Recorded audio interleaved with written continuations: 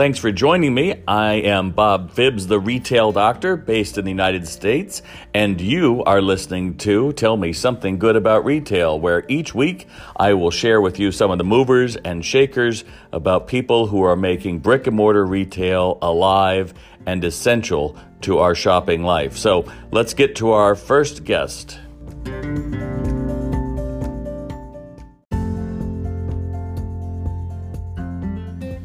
We're starting season 2 with my visit to the National Retail Federation's big show in New York City a little bit ago. I got to talk with Mark Bunny about one of my pet peeves when I go out to eat, and that is waiting for the check. He has some solutions. Next, I'm talking to Joel Reed with I Am Robots, trying to find out what is it about all these robots everyone wants to put in stores. The answer might surprise you. And finally, I talk data with My Story co-founder Eden Sergey and the app that they have developed to combine offline and online shopping to visually merchandise and sell more product. Let's listen. Hey, it's Bob Phibbs here at the NRF 2019. I am thrilled to be talking today with Mark Bunny with Ingenico. So they are a payment solutions company, and you might have heard of them because they've been around for like 40 years. What you might not know is they are like the engine that drives an awful lot of brick and mortar retailers, right? So I mean, I know Apple or Best Buy or some of those guys, but they're using their product for payments. So we're having this conversation about hospitality and retail, and they're in the restaurant business vertical, right? So here's my pet peeve. We're here. We're having dinner. We've dropped $200, maybe $300 with drinks. I don't know, and dessert. And so we're ready for this. We're ready for dessert. We're ready. Table has full of stuff. We're ready. We're like ready. What are we doing? We're waiting for the check because we didn't put enough staff on. Or Vivian doesn't really like waiting on two guys. They're business guys. They won't tip. Or fill in the blank. But meanwhile, our temperature is going up. So what's happening is our likelihood to tip this server are going really far down, at least for me. I don't know about you. Meanwhile, we are also taking up the whole table, right? That you could have turned pretty quickly, as well as now you don't know really how to schedule. People are taking longer at tables. You're just assuming people are enjoying their dinner more at the restaurants. But what the hidden part is, no, that's not really it. But they're not coming back to you. So tell me. So Mark was telling me, how do you solve that? You guys have a new solution about this. Yeah. So we have a pay-at-the-table solution that we've been implementing. Let's talk up a little bit for the folks. Talk to them, not me. Oh, okay. So we have a new pay-at-the-table solution that we've been using around the world that we're actually implementing in the U.S. And in fact, one of our customers, Brya Group, implemented this, and they were actually able to turn the tables, save 9 minutes. Hold on a second. 9 minutes per table. So I know most of you in retail follow me. You're like, well, big deal. 9 minutes in my store. What's the big deal? Well, is that a big deal? Actually, it actually increases the revenue 15% per location. So do you understand what 15% increase per location? That's like huge. I mean, retail last year was crowing that we got a 5% increase in sales. You're saying 15%. 15%. Did the check go up or the tips go up or anything? The check didn't go up necessarily, but actually the tips actually increased because it made it easier for the consumer to actually enter 20, 15, 18% done, complete. And so the best part of it is your experience last night. Yeah. No longer had to wait. They could get it, pay, and then actually get out of the restaurant. And then what experience was actually improved. And then unfortunately, are we going to be saying like, wow, that Ingenico is so awesome? No, we're probably not saying that. No. What are we saying though? That retailer's awesome, you've got to go back. Because that is the pet peeve. So it's funny because here at NRF, all we're hearing about is these people are like, oh, what we really want is to go to a convenience store and not have to buy anything, not have to use credit cards. Or, oh, we can use our smartphones to pay for apparel, but you know what? It's just as easy when we put out a credit card as a smartphone. But the pain point for me that like is huge is people with money who are going out to eat are the lifeblood of most cities, and most retailers, malls, everything are looking at how do we get more restaurants in, because that's where the money is. People go out, they spend, then the ancillary business around it. But yet, and I don't know, why isn't every restaurant group talking to you? Because do you just not realize it? Like, that is the number one pain point. And then now I amplify it. So there you are with your wife and 3 kids, and now you're waiting around at the table. Yeah, that doesn't create the best family experience by any means, especially when the kids are crying. That's right. The wife is a little perturbed. Right. They just want to get out. And so whose fault are they looking at? It's Dad's fault. Where's the waiter? Why isn't the waiter back here? And then the waiter is so short-shifted or any number of things. Meanwhile, if you cut off 9 minutes is a long time that those tables can turn. Now that's how you get your 15%. More importantly, no one loses in this. Customer, which is what you're all based on, is customer focused. They win. User experience is great. It gets us back to that day of swiping a card and I'm out. I may have to log into an app once, I'm out. We are all about convenience. That's right. The waiter is happy to get their checks, and they don't have people grumpy, right? That's because the last experience, damn it, where's my check? Hopefully they'll come back to that waiter. Hopefully they'll come back because that person took the time, because I get it. Let's say you come out with this app, and half of your crew says, we don't have to do that. But you get those smart ones who do, suddenly they're going to have a passionate following. In fact, small tip for restaurants, one of my buddies was the #1 guy. He got the highest sales at the restaurant over and over again. And people were saying, how do you do it? And he said, I have them order dessert before I ever show them the rest of the menu. I was like, dude, brilliant. Because what does everybody do? So what happens is they order dessert, right? And then at the end of the meal, we're too full for dessert. Oh, that's okay. I can make it to go. Great. But it's about creating a better experience for the customer, because ultimately they wanted to treat themselves with dessert, and ultimately the same thing with us. We go out to dinner, we want to have a great experience, but where do we fall short is waiting for the damn check. So I don't know why every restaurant isn't beating a path to these guys. Ingenico, I'm sure Mark and his team would love to hear from you. How did they find out more about your product? So they can go to Ingenico. Louder to them. They can go to ingenico.us, and we're happy to talk with anyone and help you get to pay the table solution. There you go, because they're big, as I said before, with all kinds of retailers. But to me, the one that no one is talking about here at NRF is the #1 pain point for people who are successful. That's what I go back to. These are people who are voting with their feet and their wallets to go to a brick and mortar restaurant. I get it. So many. I'm on another rant here, but so many restaurants don't get it because now they're like, oh, we order Grubhub or we order whatever to go. The problem is you have a beautiful restaurant you just spent $1 million bucks on, and you're like, oh, well, everybody just wants to buy online. Why do they want to buy? Why do they want it to go? Because they don't want to pay and wait for a damn waiter. I just had to get that out. So if I didn't already say that, remember, also in training, that just because you come up with this app doesn't mean everyone's going to use it. So you have to explain it to your crew in a way that, hey, this is going to make you more money. That's all that matters, and the customer's going to like you better. And as you said, they're going to come back for you instead of just saying, oh, well, I've already been there, because they're going to love the idea I can get out when I'm ready to go. That's right. So anything else to add, Mark? No, I think you covered it all, Bob. It's like you are spokesman now. Dude, I am totally sold on this. So again, there's an awful lot of bells and whistles out there saying, how do we keep less involvement with customers? Like, no, just do a better job of creating exceptional experience, and it all comes at that last moment. It's my last impression of you. So our last impression, this guy is great. All right, thanks so much. I appreciate it, Bob. So it's Bob Phipps down here at NRF. I'm at the Innovation Lab, which is very exciting. I was on a press tour yesterday, and I was so impressed with this guy, Joel, and I Am Robots, that I said, dude, you have to explain it to me again. So what are we looking at? Well, first off, hi. Hello. Welcome back. Smile for the team. So glad you're here. Thank you for the nice compliment. I appreciate it. Of course. I actually think the robot's more the attraction, but I'll go with it. Yeah. All right. So what are we looking at over here?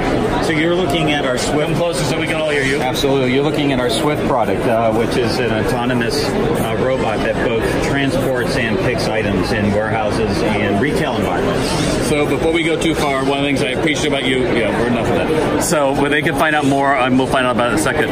But what I appreciate about what you said yesterday, first off, this is for a warehouse. So we've got that. But you were going to be working on one that actually works on the sales floor, right? Well, this is why we're at NRF this week, is to start having conversations with the retail industry. We're listening more than we're talking this week. So we do have a robot that primarily is distributed into warehouses, but we're doing e-commerce fulfillment. And so here's the thing that I was so impressed with what you said about the need for one of these in a store. Do you remember what it was? So, I mean, no, you might have to remind me. You hit it out of the park. So you're telling me, why do we need this? Because you physically can't pick enough orders for online, well, based on demand. I mean, the trend is Americans in the U.S. alone spend 40 billion hours a year shopping. As they stay home and order that through the internet, somebody has to do that work for them. But see, that's the key. Yeah. That it's not. That the idea is if you're going to stop picking it up yourself, I got to hire something else or someone else to do that. And by the way, that's happening at a time when there's less labor available,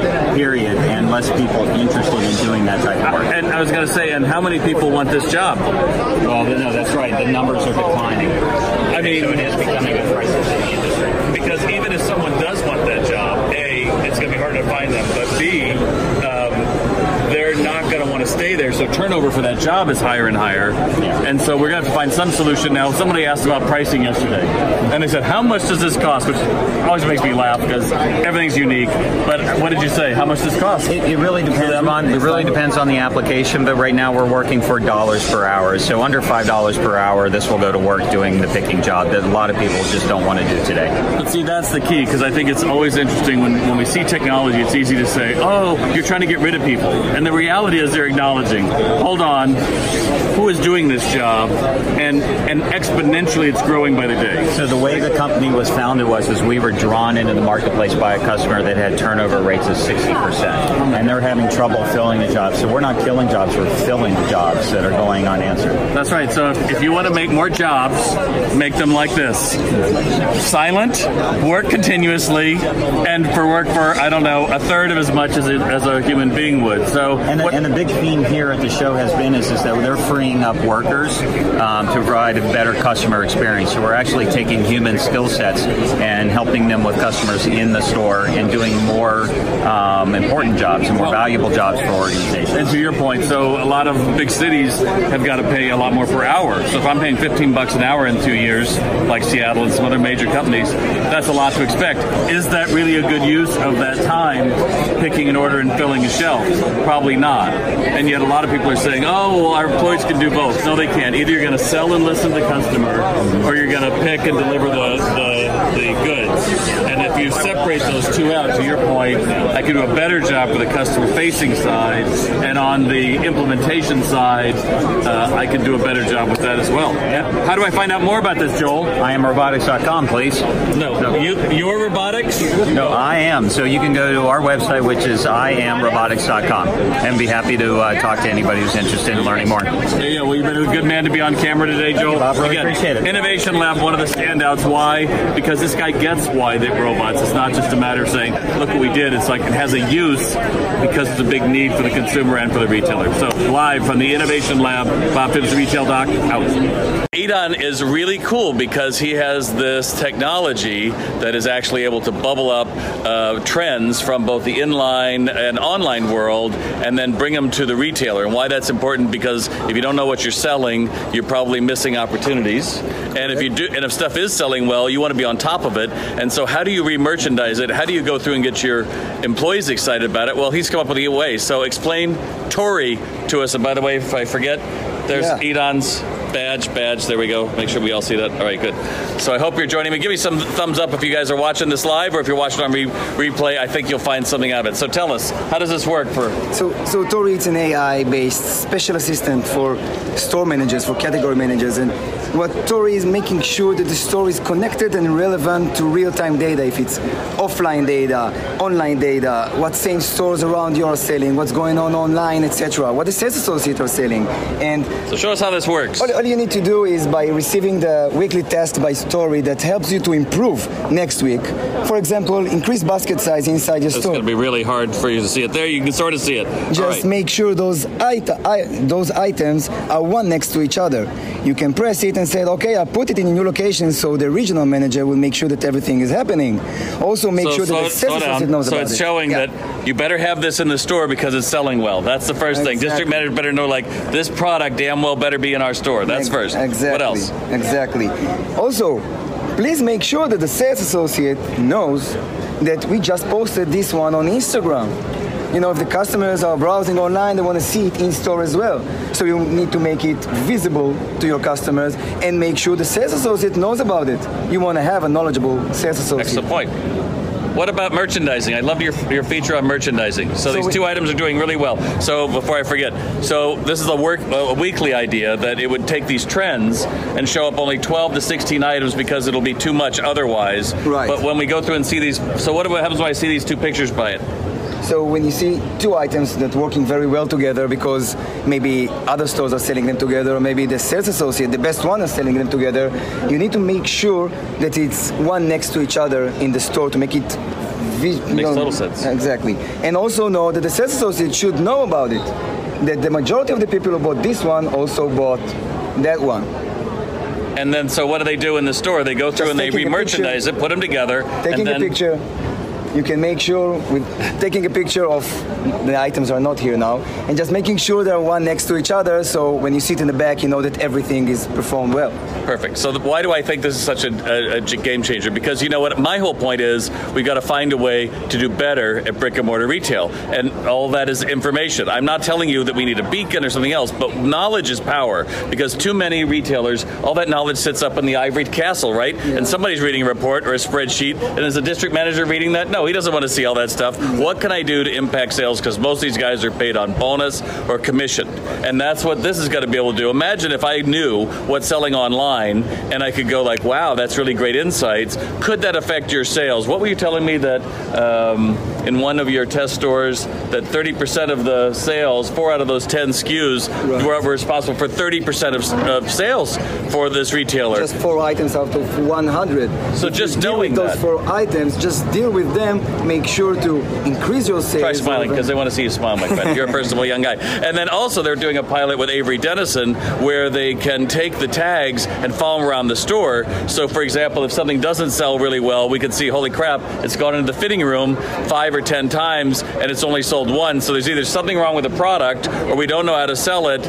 or there's something else. But that insight is being gained in real time in a brick and mortar store. Bringing wisdom above the data. You know, you have so many data sources. Let's make intelligence out of it. And what's your name again? Idan. And how do I find out more about your company? So you can find mystory.com. It's mystore-e.com. Hold this up again.